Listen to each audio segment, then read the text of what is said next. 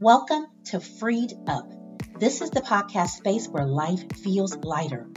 Sometimes life can have us feeling worn out and weighed down, locked up and left out, or just simply looking for more. And if that sounds like you, then you are in the right place. Freed Up has a word for you. In today's episode, we're going to discuss the clinical aspects of the grief process. We're going to talk all about it in just a moment. So pull in closely for this one, and let's get into it.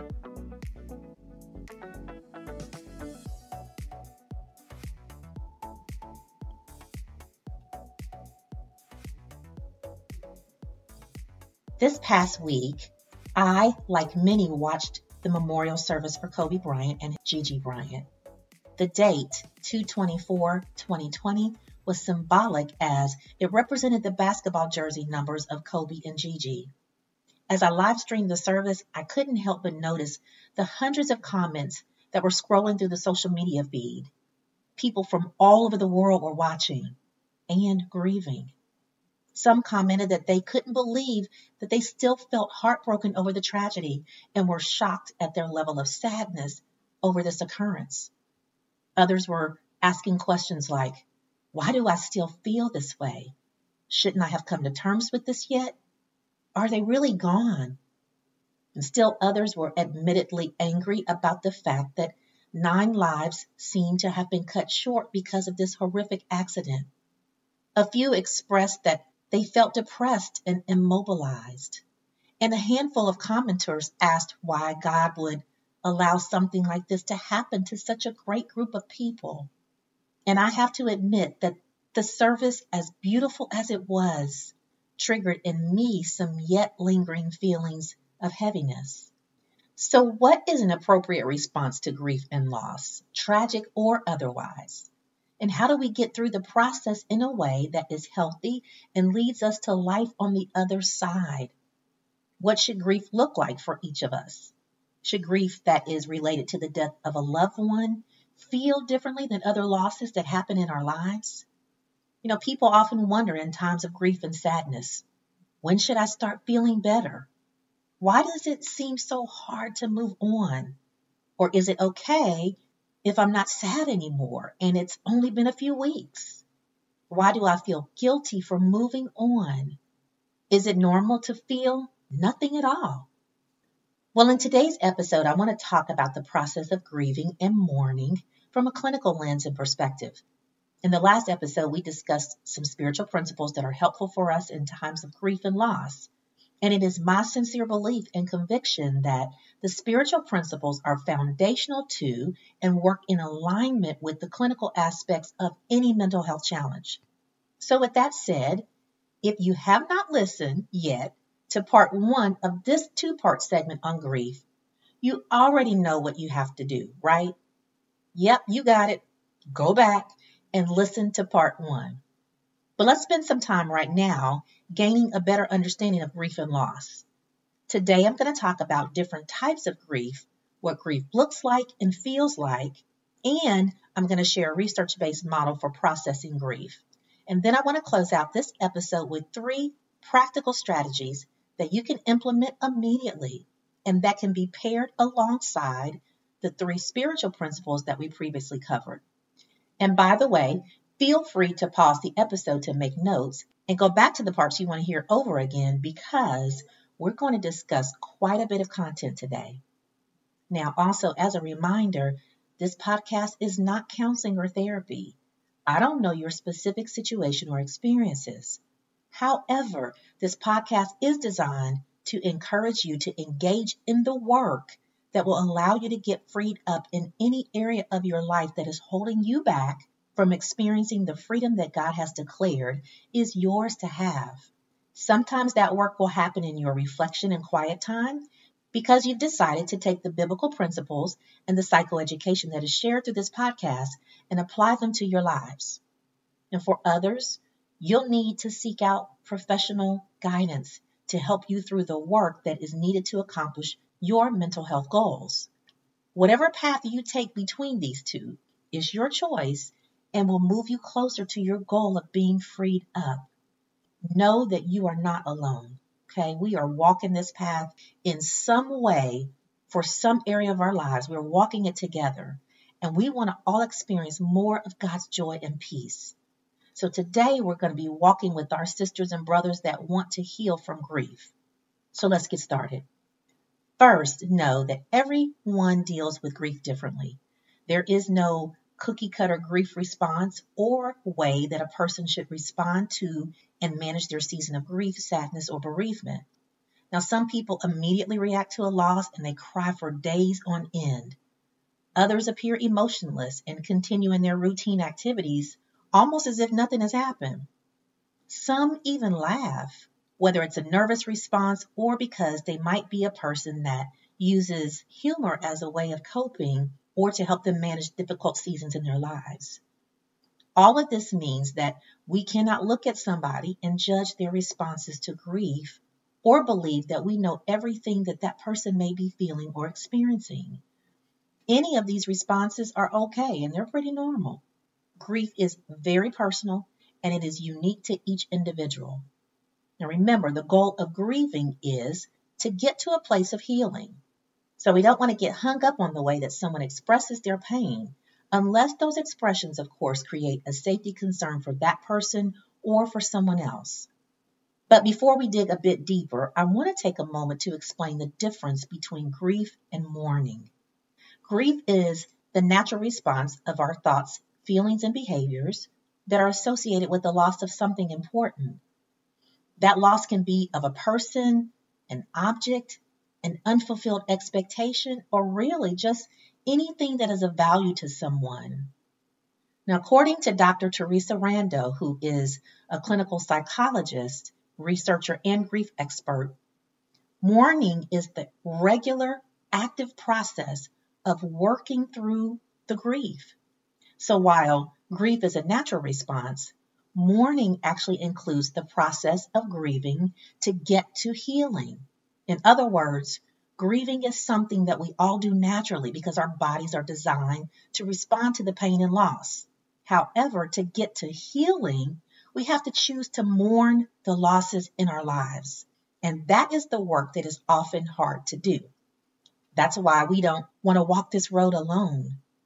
I love this visual description of the grief and mourning process as explained by a good friend and mentor of mine, pastor and therapist Dr. Rodney Stogel. He illustrates the process of grief and mourning by using the visual of a circle. Think of the healing process as a circle that we need to loop all the way around. Now, if we only complete part of the circle and get stuck down in the sorrow, the pain, or the wounded part of our grief, we will find ourselves in an incomplete state of healing and must work toward completing the full circle of grief and mourning. Then healing, I guess you could say, will come full circle. And my hope for each of you who are grieving is that your healing will come full circle as you courage up in this season. So now let's talk about the different types of grief.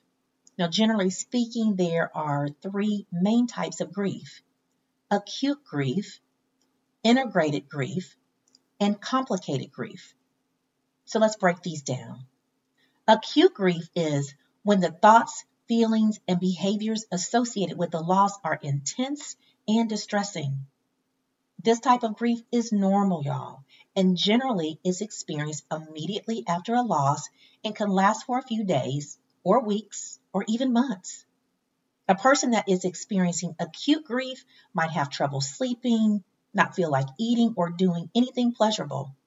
They might have trouble focusing, feel extreme sadness or numbness, and they might even have some other physiological symptoms like shortness of breath at times or headaches. Acute grief will generally begin to dissipate over time, mostly naturally. And as time passes, moments of happiness can still be experienced by that person. And as the mourning process is coming full circle and healing is evident, eventually they are able to move into another type of grief, which is integrated grief. Now, integrated grief is simply when a person is able to get back to the normal routine of their lives and the pain of grief ekes away little by little. Integrated grief looks like A person who still has memories of the loss, still misses that person or that experience, but they found a way to live in a new season or an accepted reality. There might be times, though, when acute grief might show up again, like when holidays come or an anniversary or birthday. And if that happens, that's okay too. It's not a setback or a failure. It is a normal response to the memory of a loss. A person may be between acute and integrated grief for a period of time. Eventually, as they continue to make the circle of healing, they will land in integrated grief for an extended or even permanent period of time. Now, the third type of grief is when a person cannot make the shift from the acute grief to integrated grief, and their grief becomes what is called complicated grief. Now, this is especially true if someone has had cumulative experiences of loss, which is when one loss after another has occurred in someone's life, especially within a short period of time. Complicated grief looks like a person who's not been able to effectively move through the mourning process of grief, and they might, for many reasons, be unable to lift out of that sorrow and pain of the loss that they've experienced. Now, it should be acknowledged that the experience of grief is not something a person really ever recovers from completely. But over time, the intensity and duration of our grief should start to wane.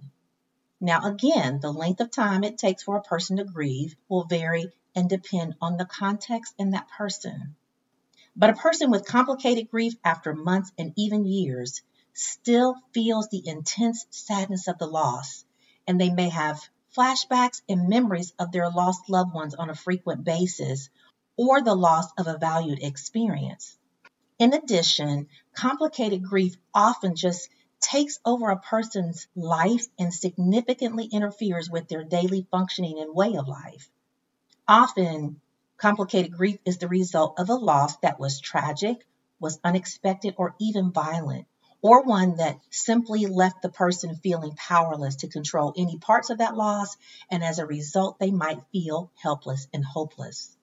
Now, when a person is experiencing complicated grief, it is time to seek out professional counseling or therapy.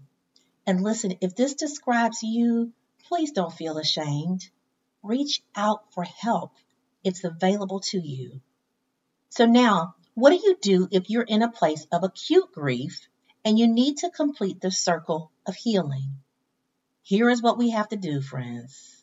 We have to mourn, which means we have to process and work through the emotions of grief. Dr. William J. Wharton is a professor of psychology at Harvard Medical School, and he developed a grief model called the 4 tasks of mourning as a way to heal from grief. His model is one that offers action steps for mourning, and this is an alternative to some other models of grief that simply just describe stages and emotions associated with grief. So let's talk about Wharton's 4 tasks. And it's important to know that these tasks don't have to be actualized in any particular order, as grief processing is not necessarily a uniform processing. But what specifically do we need to do to mourn the losses we've experienced? So one primary and very important task is that we have to accept the reality of the loss. Now, in short, this means we all have to acknowledge and settle on the fact that the loss did happen and that life is going to change as a result. Now, in the last episode, we talked about the temptations to suppress our grief, shortchange it, or substitute our real emotions with something else less authentic. And when we don't accept the reality of the change, the loss, the breakup, the death, whatever it is, we can't begin an authentic healing journey. So accepting the reality may mean ensuring that we're using terminology that confirms that the loss has happened. Something like, they are gone, or we are definitely over. And it's important to take the necessary steps to absorb the reality of what has happened. And this is going to take time depending on the type of loss, how it occurred, and how important it was to you. But we have to complete this task in order to mourn effectively. Another task is to process the grief and pain. Accepting the reality is painful. There's no way around that. Loss cannot be sugar-coated or dumbed down. It is what it is. And because of this, it hurts. It wounds. It feels overwhelming and scary. This means that we have to talk it out, cry it out, write about it, feel it, go to therapy if needed, talk with a lay counselor at your church or parish.